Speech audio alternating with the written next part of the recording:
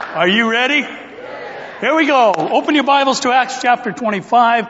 We'll look at verses 1 through 12. Now, we could title our message this morning, Deja Vu, all over again, because the fact is we're going to repeat a scene we've seen in chapters 23 and 24, but there will be different names incorporated in the narrative. Now, in the midst of all he encountered and endured, we made note of the fact last week that Paul held fast to his confession and did not waver in spite of the external pressures he was experiencing of both a religious and political nature. Now, we learned last week in 24:13 to 16 that Paul said, "Nor can they prove the things of which they now accuse me. But this I," what's the next word? "Confess to you, that according to the way which they call a sect, so I worship the God of my fathers, believing all things which are written in the law and the prophets. I have hope in God, which they themselves also accept, that there will be a resurrection of the dead, both of the just and the unjust. This being so, I myself always strive to have a conscience without offense toward God and men." Now, Paul said, you know what, they can't prove any of these things they're accusing me of. But I will confess to this. And he gave us four basic components that need to be part of our confession, even at such a time as this, that we have to hold fast to in the day and hour in which we live. Now, from what we learned last week, I personalized it for this week in our review. Listen, we worship the God of Abraham, Isaac, and Jacob. Amen? We believe all the Word of God is true. We accept that there are two eternal destinies. I'm not sure why we're losing interest here so early. And lastly, we strive to live a life that is morally pure. These were Paul's confessions, and we need to have them as part of ours. Now, in light of these four things, we made three observations from last week. And the first was this: there's no such thing as a cut and paste confession. No such thing as a cut and paste confession, because we need to confess the whole of the Word of God as true. We also learned from Paul's situation that places of difficulty are great platforms to preach from. As a matter of fact, when the hour is dark and you shed the light for other people to see, it has a greater impact than at other times. And we also learned that the gospel cannot be improved upon, only infringed upon. Now, it is popular today to take a cut and paste approach to teaching the Bible, but there is nothing that is more spiritually and therefore eternally dangerous than that practice, because it puts the reader in authority over God to determine what was inspired and what was not. And by the way, that's something that Lucifer did, and I highly recommend avoiding doing anything that Satan does. Now, Paul was in prison, yet he continued in his confession. He didn't let the circumstances either change or water down or silence him as he proclaimed truth. And we are under the same spiritual and political pressures that put him in prison, and therefore, in such a time as this, we need to hold fast to our confession as well. Now, those who add to or take away from the gospel are breaking the terms of it. And that is what infringe means, to break the terms of an implied agreement. And when you add to or take away from the gospel and the Word of God, you are robbing the gospel of its soul-saving power. After all, James 1:21, James said, "Therefore lay aside all filthiness and overflow of wickedness, and receive with meekness the implanted word," which is able to do what? Save your souls. Now, as I mentioned, our text is a bit of a replay of what we covered in our last two chapters. After all, we're going to read of a plot to lie in wait along the road between Jerusalem and Caesarea in order to kill Paul. This time it's done by the chief rulers instead of 40 plus men who took a vow not to eat or drink until they had killed Paul.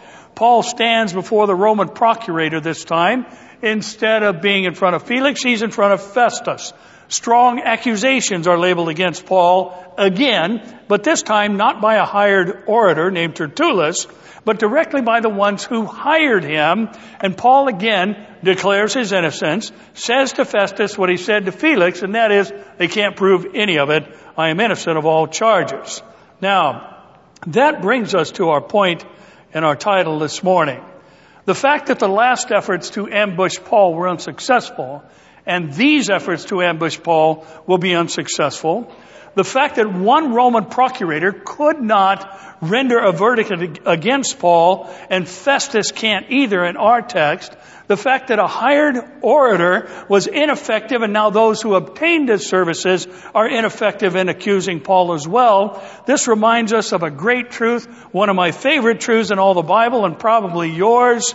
And it comes from one of my favorite verses from which we derive our title, and that is, here it is, no weapon formed will prosper. Our title this morning is No Weapon Formed Will Prosper. It is taken directly from Isaiah 54:17, which says, no weapon formed against you shall prosper. And every tongue, say every tongue which speaks against you in judgment, you shall condemn. Here's why. For this is the heritage of the servants of the Lord, and their righteousness is from me, says who? Says the Lord. Now, this verse basically outlines our verses this morning. Weapons against Paul in the form of an ambush did not prosper. The tongues that spoke against him in judgment, he condemned. He said, I'm innocent of all charges. They're lying. He made his declaration as being a servant of the Lord, one who had been declared righteous by the same. Now, for anyone wondering, how can we as the church appropriate verses written to Israel in the church age? And we need to understand that while this was written to Israel, it was written about God's servants. We are God's servants today. And therefore, because this is a commitment by the Lord based on His nature and character, anything that is written in the Old Testament that is solely based on the character of God is free to be appropriated by the church, even though it was initially written to Israel. Now, one more thing before we begin, and we haven't begun yet, by the way. There are those who say, well, yeah, Paul wound up in Rome and Nero killed him. But let me remind you that Paul died at the appointed time. There were other efforts to kill him, and they were unsuccessful, and we have examples in our recent chapters. Just like Jesus. They were trying to kill Jesus multiple times, but he said, my time has not yet come. And therefore, since it is appointed unto man once to die, God is in control of that moment. The devil cannot snatch us from the Father's hands. He cannot separate us from the Father's love. So, let's dig in and prepare for warfare that is looking more and more like what Paul encountered in his time in our day. And remember, weapons formed against us will not prosper. Amen? Stand and read with me, please, from Acts 25, verses 1 through 12. Acts 25, let's start in verse 1. Now, when Festus had come to the province after 3 days, he went up from Caesarea to Jerusalem. Then the high priest and the chief men of the Jews informed him against Paul, and they petitioned him, asking a favor against him, that he would summon him to Jerusalem while they lay in ambush along the road to kill him. But Festus answered that Paul should be kept at Caesarea, and that he himself was going there shortly. Therefore, he said, let those who have authority among you go down with me and accuse this man to see if there is any fault in him. And when he had remained among them more than 10 days, he went down to Caesarea. And the next day, sitting on the judgment seat, he commanded Paul to be brought. When he had come, the Jews who had come down from Jerusalem stood about and laid many serious complaints against Paul, which they could not prove. While he answered for himself, neither against the law of the Jews, nor against the temple, nor against Caesar have I offended in anything at all. But Festus, wanting to do the Jews a favor, answered Paul and said, are you willing to go up to Jerusalem and there be judged before me concerning these things? Paul said, I stand at Caesar's judgment seat where I ought to be judged. To the Jews I have done no wrong, as you very well know. For if I am an offender or have committed anything deserving of death, I do not object to dying, But if there is nothing in these things of which these men accuse me, no one can deliver me to them. I appeal to Caesar." Then Festus, when he had conferred with the council, answered, "You have appealed to Caesar. To Caesar you shall go." And Lord, we are grateful for this equipping time we have together this morning. I pray, Lord, that you would give us ears to hear what your Spirit is saying from your matchless and infallible word. Lord, we pray this morning as the end result of our time is a great passion for lost souls, a boldness to speak, Lord, when others are crying for our silence. Transform us this morning, God. We open our hearts and minds to you. And we ask, Lord, that your word would indeed not return void as you promised it would not. Speak to us now, we pray. For we ask it in the name above all others, the name of your Son, our Savior, Jesus the Christ, the Son of the living God. Amen. You may be seated. Now, Josephus tells us that the reason we have this one-word exit of Felix is because he had been summoned to Rome to give an answer for his acts of violence and putting down any type of dispute in the Judean region. And history tells us if it had not been for his brother Pallas, who was a friend of the emperor, Felix would have been severely punished or even put to death. And he was replaced by this man we're introduced to now as procurator of Judea, a man named Festus, who actually occupied the position for only 2 years, and he died after that time. Yet history says that Festus was probably the most moderate of all Judean procurators, both before and after him. Now, after his arrival in Caesarea, he within 3 days heads to Jerusalem to face the very thing that Claudius Lysias had faced earlier from the hands of the high priest and the chief men of the Jews. That was a secret plot to kill Paul along the road from Caesarea to Jerusalem, only in reverse order this time, to bring him from Caesarea back to Jerusalem. Now, we know the first plot 2 years earlier to kill Paul did not prosper. And it didn't prosper because Claudius Lysias sent an entourage of some 470 military men to assure Paul's arrival from Jerusalem to Caesarea. Now, Festus handles this in a quite different manner. When the high priest and the chief men of the Jews come to him and propose or ask a favor against Paul, that he transfer Paul back to Jerusalem so they can kill him along the road, and he doesn't send an escort, he just says, no, that's not going to happen. Paul's going to remain in Caesarea. Now, they present their request to Festus as a favor. Now, that tells us that they were trying to figure out exactly where Festus stood in relation to the position of Felix.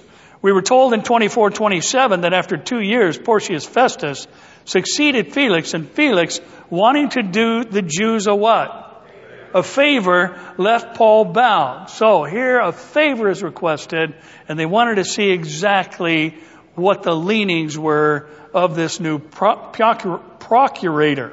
Now, whether Festus had heard of the plot that was previously against Paul to slay him along the road by the 40 plus assassins, or whether he was aware of what they were actually asking for this time, last time the plot was thwarted by extraordinarily ordinary means. There was no earthquake like the last time Paul was in prison at Philippi. No angel escorted Paul out of the prison or out of the praetorium like he did with Peter. The chains didn't fall off Paul's hands this time. Paul's nephew found out about the plot to kill him. He told Paul. Paul sent him to Claudius Lysias. Claudius Lysias gave Paul a military escort. Extraordinarily ordinary things, but they were all from the sovereignty of God. Now, just as we don't know how Paul's nephew found out, we don't know why Festus said no to the request concerning Paul. But what we do know, and our first reminder that weapons formed against us will not prosper, comes from verse 4. We're told that Festus answered that Paul should be kept at Caesarea and that he himself was going there shortly. Now, here's the first thing for us to remember. No weapon formed against us will prosper. Amen? So, we need to consider this when looking at the attacks we are encountering today. Listen, God is sovereign even over the places we'd rather not be. God is sovereign even over the places we'd rather not be. Now, the last time, God protected Paul with an armed escort. This time he told him, stay put for his own protection. Humans may have been involved in the process, but divine sovereignty was unquestionably in play. And we know that for one reason. We know it from Acts 23:11-15, where we're told the following night the Lord stood by him and said, be of good cheer, Paul, for as you have testified for me in Jerusalem, so you must also bear witness at Rome. And when it was day, some of the Jews banded together and bound themselves under an oath, saying that they would neither eat nor drink till they had killed Paul. Now there were more than 40 who had formed this conspiracy. They came to the chief priests and elders and said, we bound ourselves under a great oath that we will eat nothing until we have killed Paul. Now you therefore, together with the council, suggest to the commander that he be brought down to you tomorrow as though you were going to make further inquiries of him, but we are ready to kill him before he comes near. Now, the Lord told Paul that he would bear witness of him in Rome, and no one and nothing was going to change or stop that. The weapon of killing Paul by ambush that was formed 2 years earlier failed. This one will never get off the ground either. The first time Paul had a king's escort that assured his protection and arrival in Caesarea, here God has him stay put in the place he'd already been for some 2 years. Now, Caesarea Maritima is right on the coast. It's a beautiful place. And Herod had built his own resort there, had a massive outdoor saltwater pool, had a hippodrome where they used to have chariot races and things of that nature and other sporting events. And it was beautiful and is beautiful today to go to Caesarea Maritima. But after 2 years, even a beautiful place, you'll get tired of if that place is not home. Do you think Paul wanted to go home? Do you think Paul wanted to get out of the praetorium and quit looking at the four walls? Of course he did. Now, let me remind you of an encounter that Jesus had with his own disciples. In Matthew 8:18, we're told when Jesus saw great multitudes about him, he gave a command to depart and go out in the middle of the lake of Galilee and die in the middle. Is that what he said? No, he said, depart to where? The other side. Now later in the same chapter, 23-27, we're told when Jesus got into the boat, his disciples followed him, and suddenly a great tempest arose on the sea, so that the boat was covered with waves, but he was asleep. Then his disciples came to him and awoke him, saying, Lord, save us, we are perishing. But he said to them, why are you fearful, O you of little faith?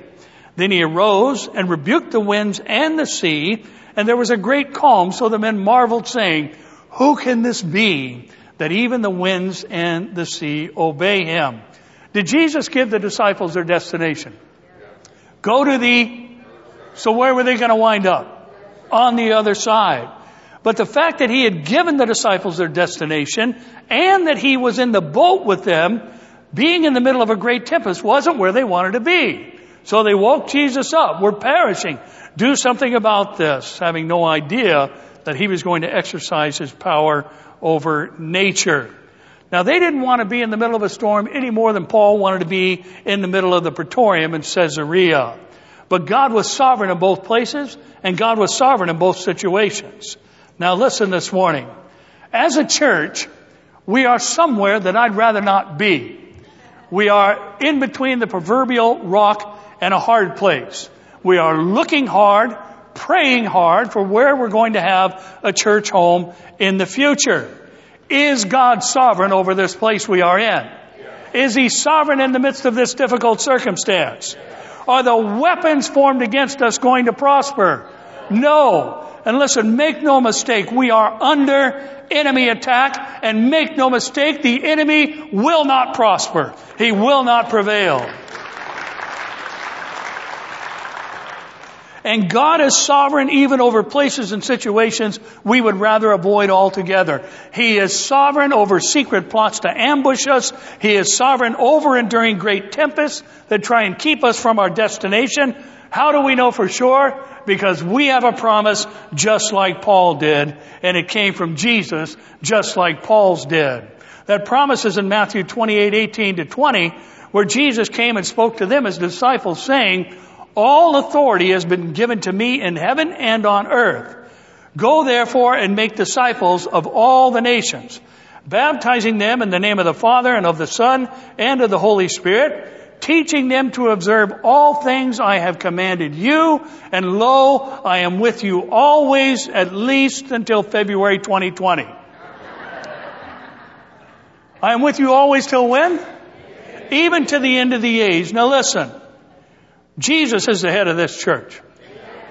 He has told us to make disciples of the nations, and we, with all of our hearts and minds, have been trying to do so. We've been baptizing people in the name of the Father, Son, and the Holy Spirit, and to the best of my human ability, with the aid of the Holy Spirit, I have been trying to teach all of us to observe the commandments of Jesus, and He has promised Calvary Chapel Tustin, I will be with you until the end of the age.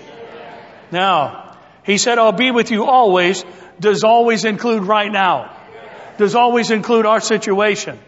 God is sovereign. God is in control. He who promised is faithful. He cannot deny Himself. Now, let's look at 5 through 8 a second time. Therefore, He said, let those who have authority among you go down with me and accuse this man, to see if there is any fault in him. And when he had remained among them more than 10 days, he went down to Caesarea, and the next day, sitting on the judgment seat, he commanded Paul to be brought. When he had come, the Jews who had come down from Jerusalem stood about and laid many serious complaints against Paul, which they could not prove.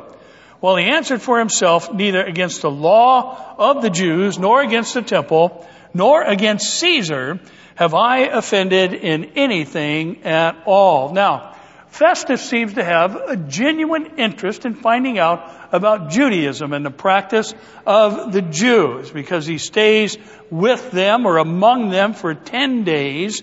And then he also is shown to be a man of action as he arrives back in Caesarea after this more than 10 days, and he immediately calls for Paul's case to be heard and for him to be brought before him as he sat upon the judgment seat. He didn't procrastinate like Felix, and after many days call for Paul again to speak with him in hopes of a bribe.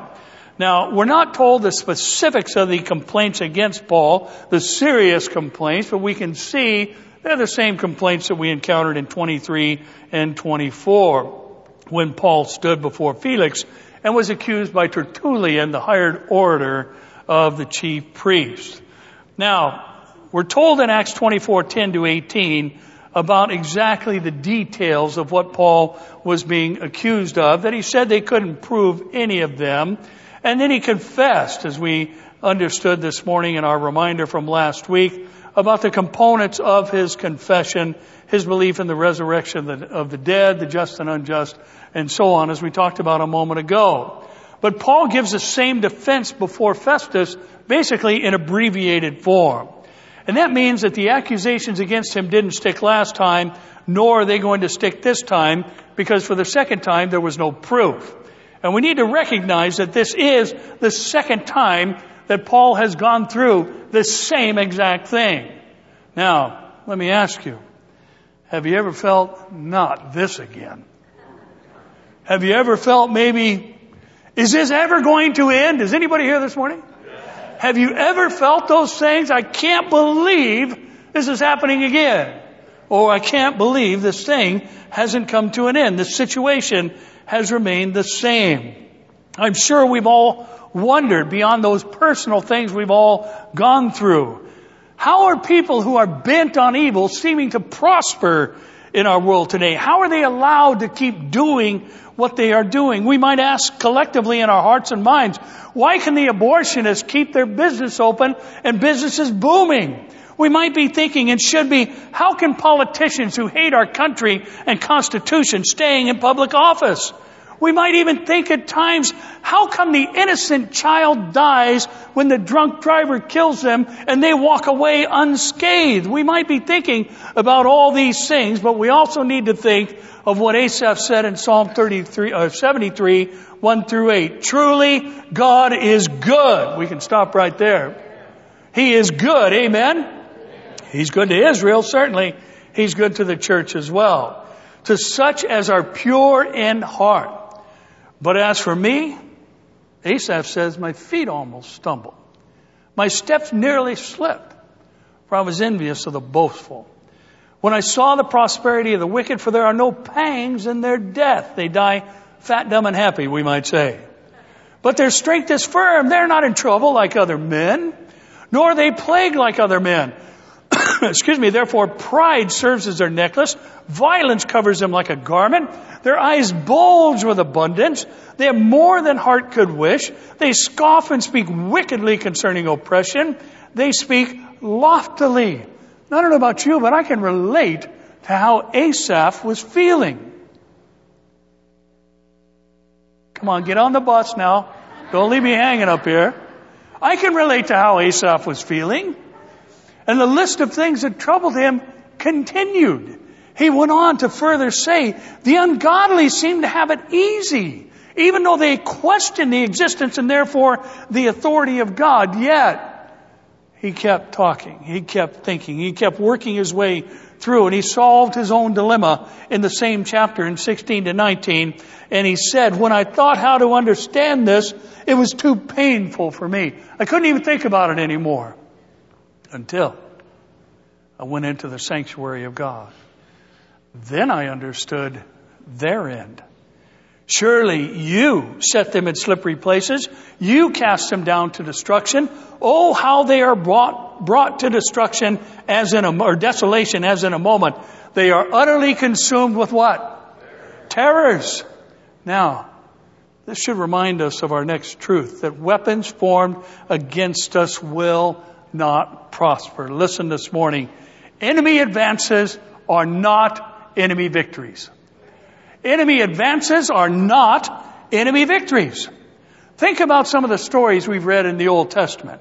Think about Joseph, sold into slavery by his own brothers.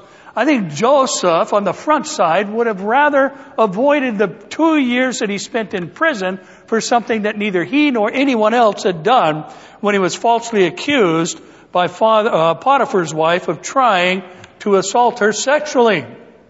Now, I'm sure that asked in advance, Shadrach, Meshach, and Abednego would have preferred to avoid the whole burning fiery furnace thing. I'm sure they would rather have skipped that incident, and Daniel most likely would have said no if he was asked in advance to the whole spend the night in the lion's den. But consider the outcomes of these enemy advances.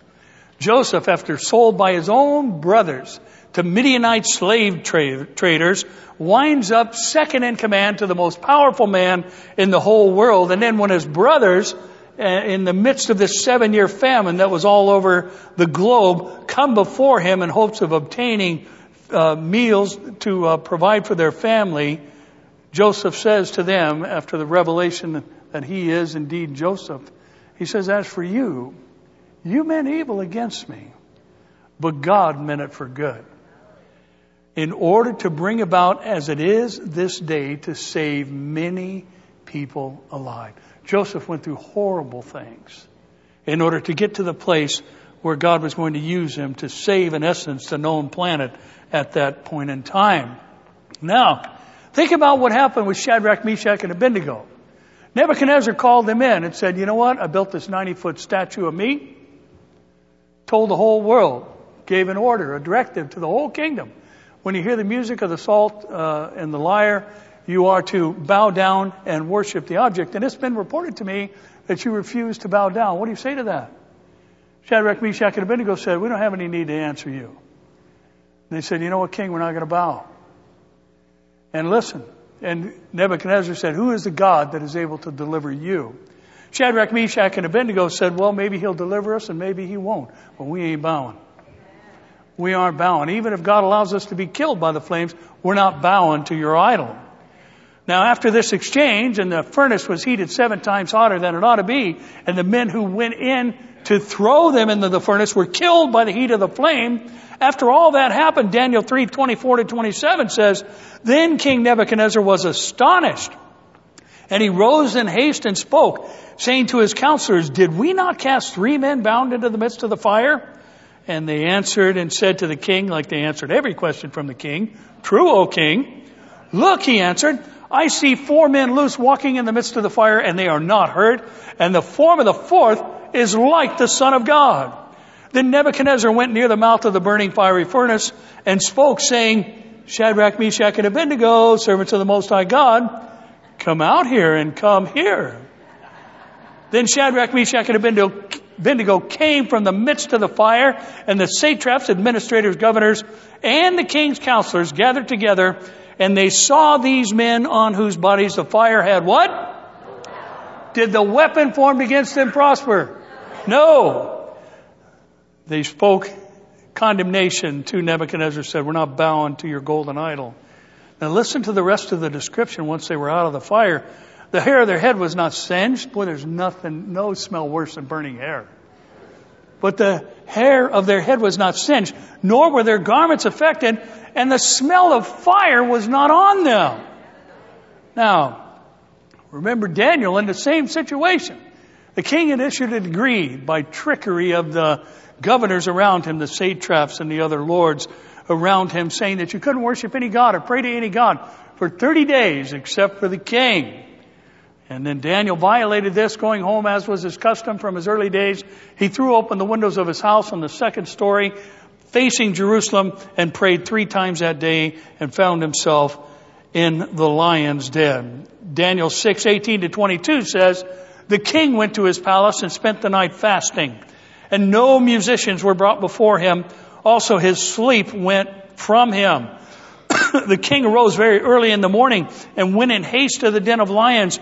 And when he came to the den, he cried out with a lamenting voice to Daniel. The king spoke, saying to Daniel, Daniel, what's the next word? Servant of the living God, has your God whom you serve continually been able to deliver you from the lions? Then Daniel said with the customary greeting, O king, live forever. My God sent his angel and shut the lion's mouth so that they have not hurt me, because I was found innocent before him. And also, king, I have done no wrong before you. Now listen, on the front side, I'm sure these men would have said no to the scenario, but looking back, I think they would say, bring it on, Lord. You'll be with me through everything. And listen this morning, CCT, someday we're going to look back on our building dilemma and say, yeah, we'll do it all again. God was in the middle of it all. And we have nothing to fear. Paul was in prison for 2 years, but he was no captive. And yes, the enemy is making advances against the church today. And yes, our personal enemies seem to get away with it sometimes, but their weapons will not prosper against us, because he who is in us is greater than he who is in the world.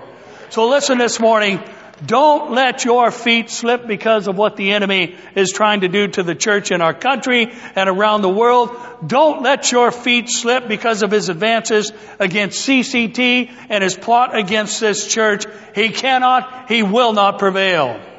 And Matthew 16:18 tells us why. The Lord said to Jesus, you are Peter, and on this rock I will build my church, and the gates of Hades shall not prevail against it.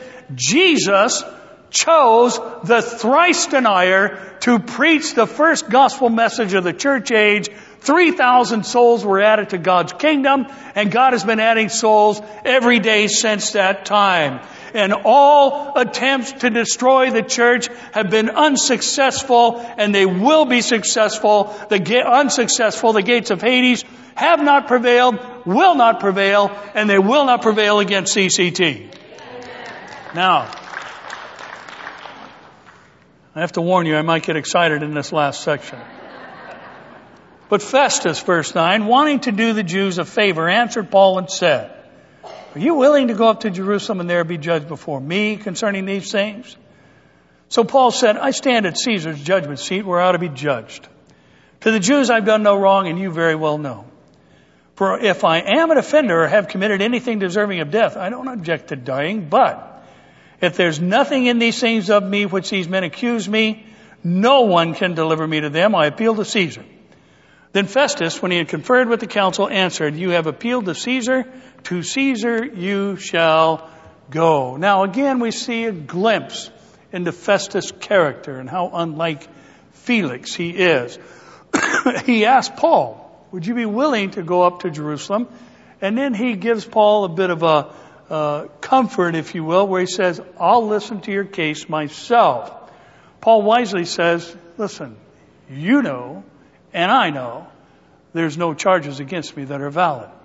Now, with this statement, Paul was making it publicly known that the Roman procurator had nothing that could validate sending Paul to Jerusalem for trial, even if it was before Festus himself, because there was no religious violation whatsoever. And there was the one thing, as we mentioned last week, that Rome left in the hands of the Jews, matters concerning their religion and the Temple Mount. Paul then says to Festus, listen, if I've done something deserving of death, I'll take it like a man. I'm not afraid to die, but since the accusations against me about violating Jewish law, the Temple Mount, creating a religious uprising are unfounded, there is no legal ground for you to send me to Jerusalem. And Paul's appeal to Caesar was the equivalent of saying, since there are no valid religious charges, then let's talk about the political ones that are made before me. And he appeals to Caesar, which is his right as a Roman citizen. Now, Festus then confers with a concilium, or a group of leading citizens, as the Roman governors did in those days, and the council agreed that Paul, because he was a Roman citizen, had appealed to Caesar, and that's where he had to go. Thus, Festus was now obligated to send Paul to Caesar, even though there were no political charges that were valid against him either. The disturbances Paul was accused of were religious in nature but civil in character, and thus under Roman law, Caesar himself was obligated to hear Paul's case. Now, maybe Paul was picking up on the fact that Festus seemed to be leaning to doing the Jews a favor when he was asked if he was willing to go for trial, and thus Paul appealed to Caesar. Now, Paul well understood in Romans 13:3-5, where he reminds us that human government is an ordinance by God, or of God, and it is also defined by God. Where Romans 13:3-5 says, rulers are not a terror to good works, but to evil. Do you want to be unafraid of authority? Paul obviously wasn't. Do what is good, and you will have praise from the same. For he is God's minister to you for good. But if you do evil, what? Be afraid. For he does not bear the sword in vain, for he is God's minister and avenger to execute wrath on him who practices what? Evil. Now this is part of why I believe Paul appealed to Caesar. He believed that God had ordained human government and that good behavior under the government would receive just treatment, even though he was being unjustly treated by his own people. He understood that the ordinance of government was that was defined by God.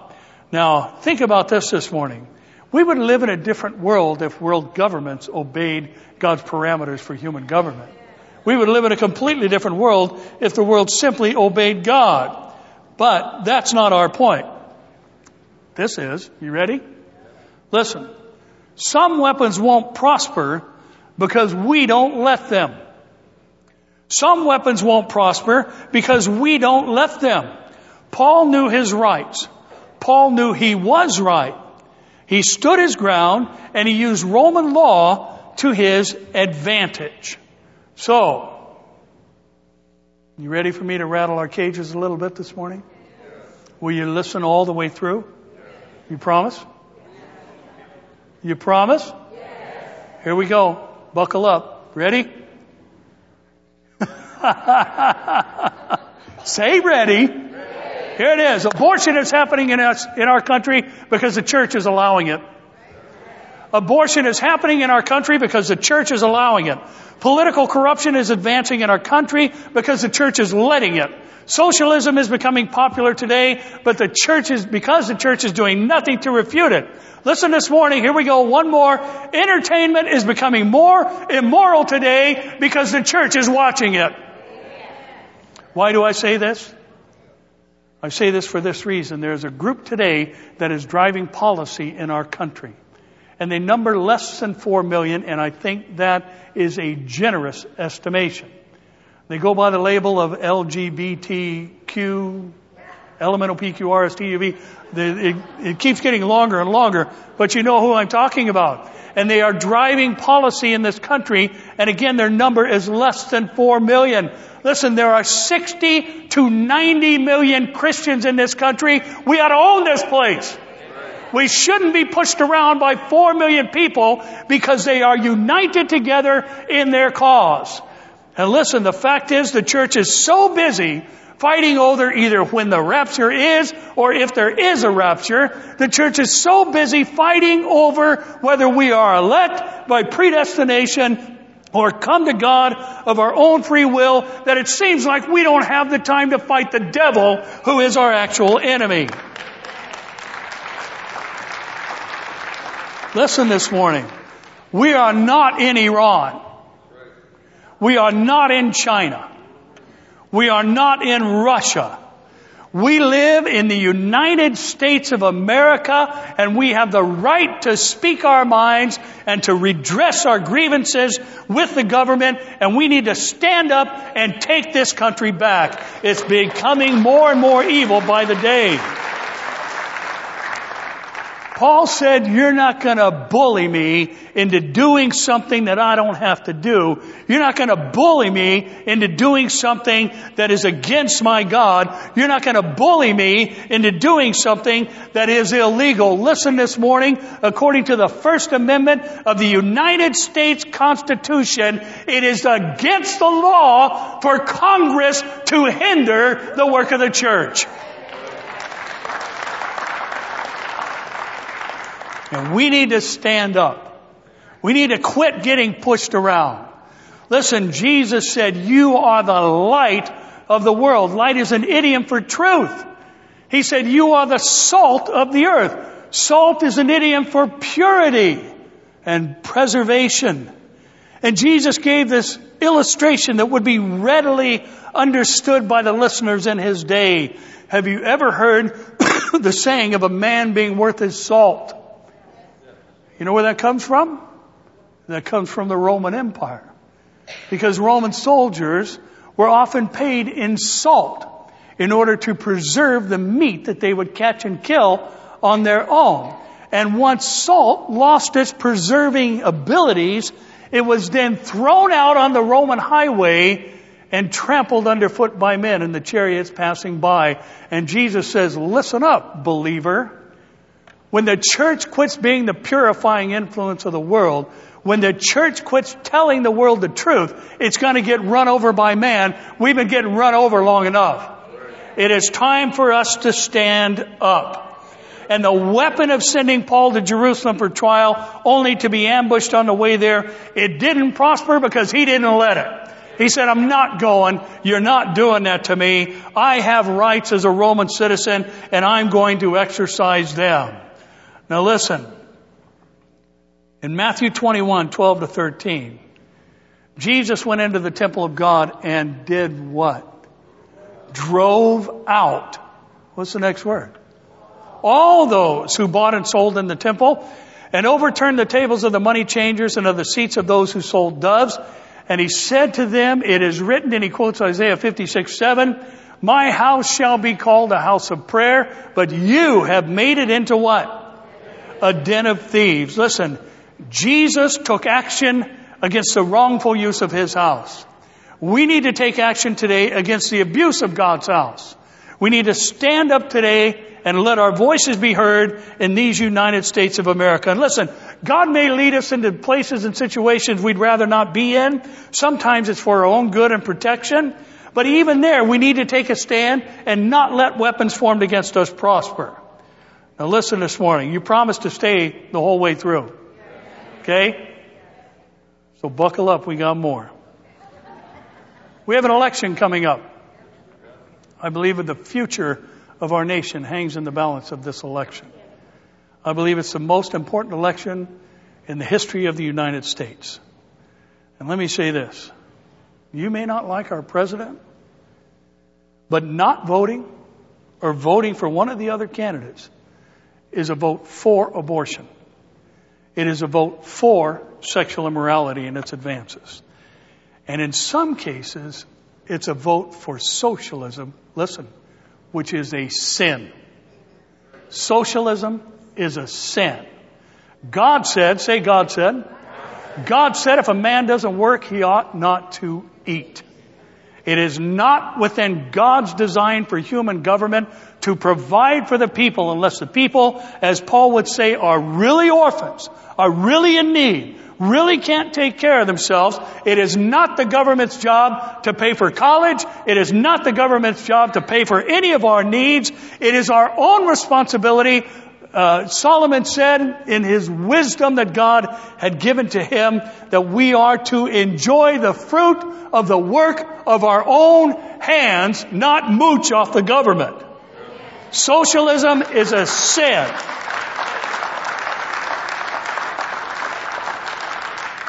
And sometimes weapons don't prosper because we don't let them. We can't let these socialists and Marxists have this country. We have a responsibility to this country to be light, which is truth tellers, and to be salt, which is purifying and preserving. Otherwise, we're going to hand it over to those who don't know God, who don't love God, who are enemies of God, and seek the destruction of this nation that God has blessed since its foundation. After all, God said, say God said, blessed is the nation whose God is the Lord in Psalm 30:12. He also said in Proverbs 29:2 that when the righteous are in authority, the people rejoice, but when a wicked man rules, the people groan. Do you want 4 to 8 years of groaning in the future? Then we have to stand up and let our voices be heard. We have to get to the ballot box and we have to vote our faith as best as we can. There will never be a perfect candidate. Every candidate's going to be a sinner. Every candidate's going to do stupid things. Every candidate is going to have a history of lies and poor behavior. And we need to stand up for the one who's going to stand up for the church.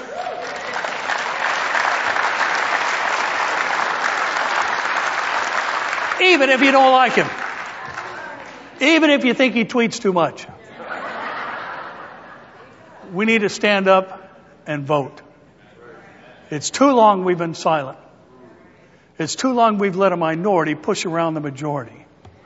It is time for the church to unify in the just cause of the continuation of this nation as one nation under God. And as soon as the church becomes indivisible, there will be liberty and justice for all. We need to take a stand. We need to exercise our rights, and that starts in the voting booth. And listen, our president isn't perfect.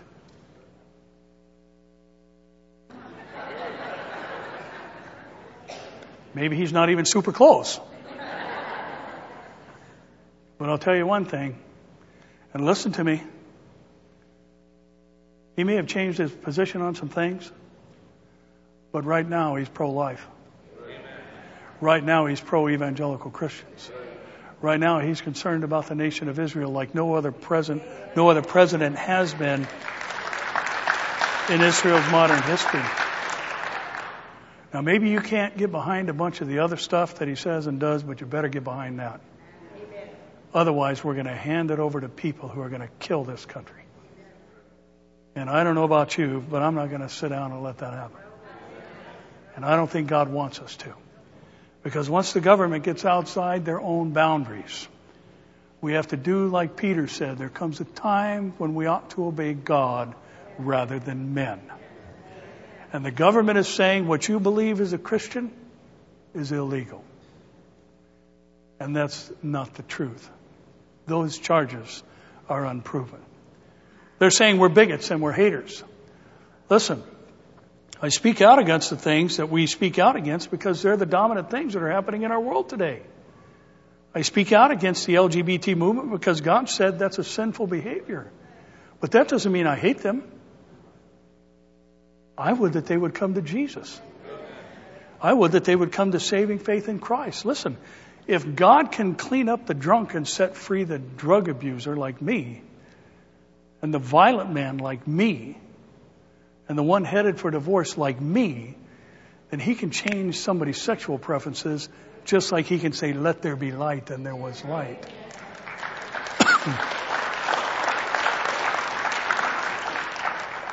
California says it's illegal to try and change anybody's sexual preferences. Well, God says no to that. He says, I do it all the time.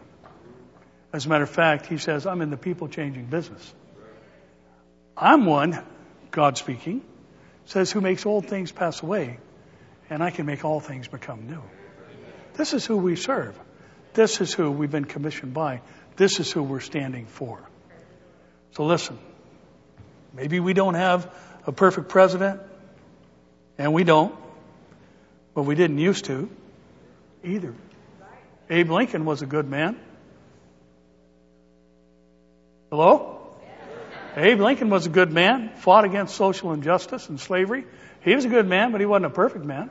He was just a man. But he was a man who on the eve of the Civil War, because both sides had as their mantra, God is with us. Abraham Lincoln was wise enough to say, it doesn't matter that you're with God or God is with us. That's a given. He said, the question is, who's with God? And that's what we need to decide today. Who's with God? God is pro-life. He breathed first life into Adam. Listen, God is anti-socialism. He said, work with your own hands. It'll give you a sense of accomplishment and cause you to strive and accomplish greater things in life.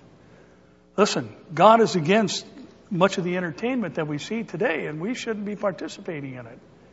That's why Job, even as an older man, and because of what we know from chapter 1, we know that he was likely at the age of a grandfather, because his children all lived out of the house and were meeting together when they were all collectively killed.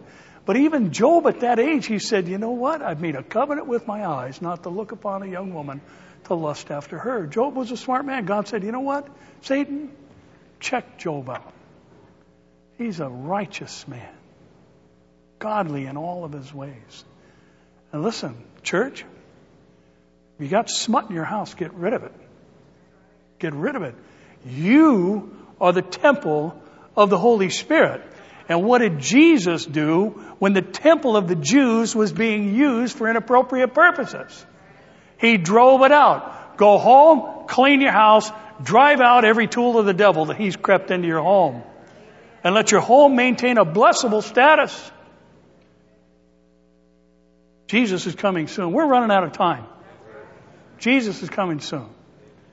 And listen, if this country is going to go down, I say we go down swinging. Amen?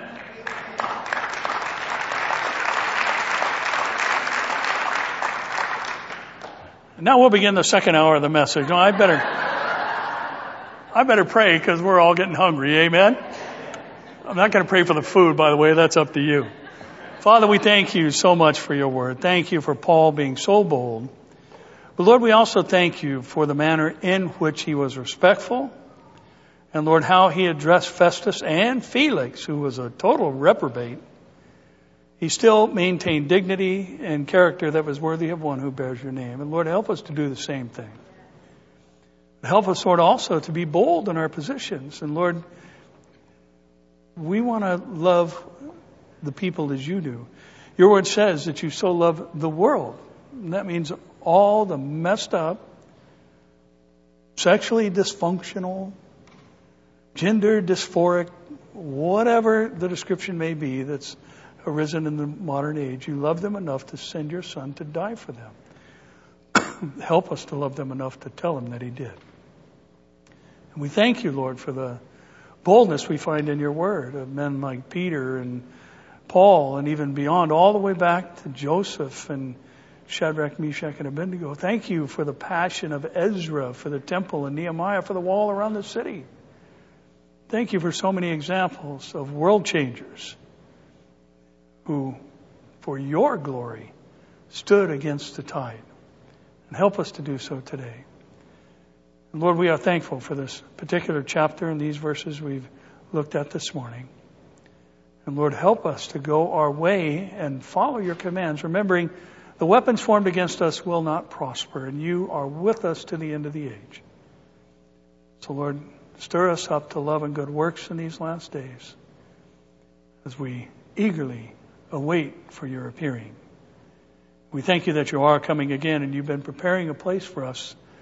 And Lord, as it's been well said, the only thing we can take to heaven with us is people. Help us to grab all we can, no matter what their skin tone, no matter what their sexual preference, no matter what their economic status, no matter their ethnicity, no matter what, Lord, you are able to save, and your blood is sufficient to cover all sin. So help us to operate with that understanding in these last days. And may you receive glory by all those led to Christ by people in this church. We thank you that you're still adding to the church daily those being saved. Use us to preach the word where others can receive it and it be implanted in them and thus save their soul. We thank you for these truths this morning. In Jesus' name. And all the rowdies at CCT said, Amen. Amen.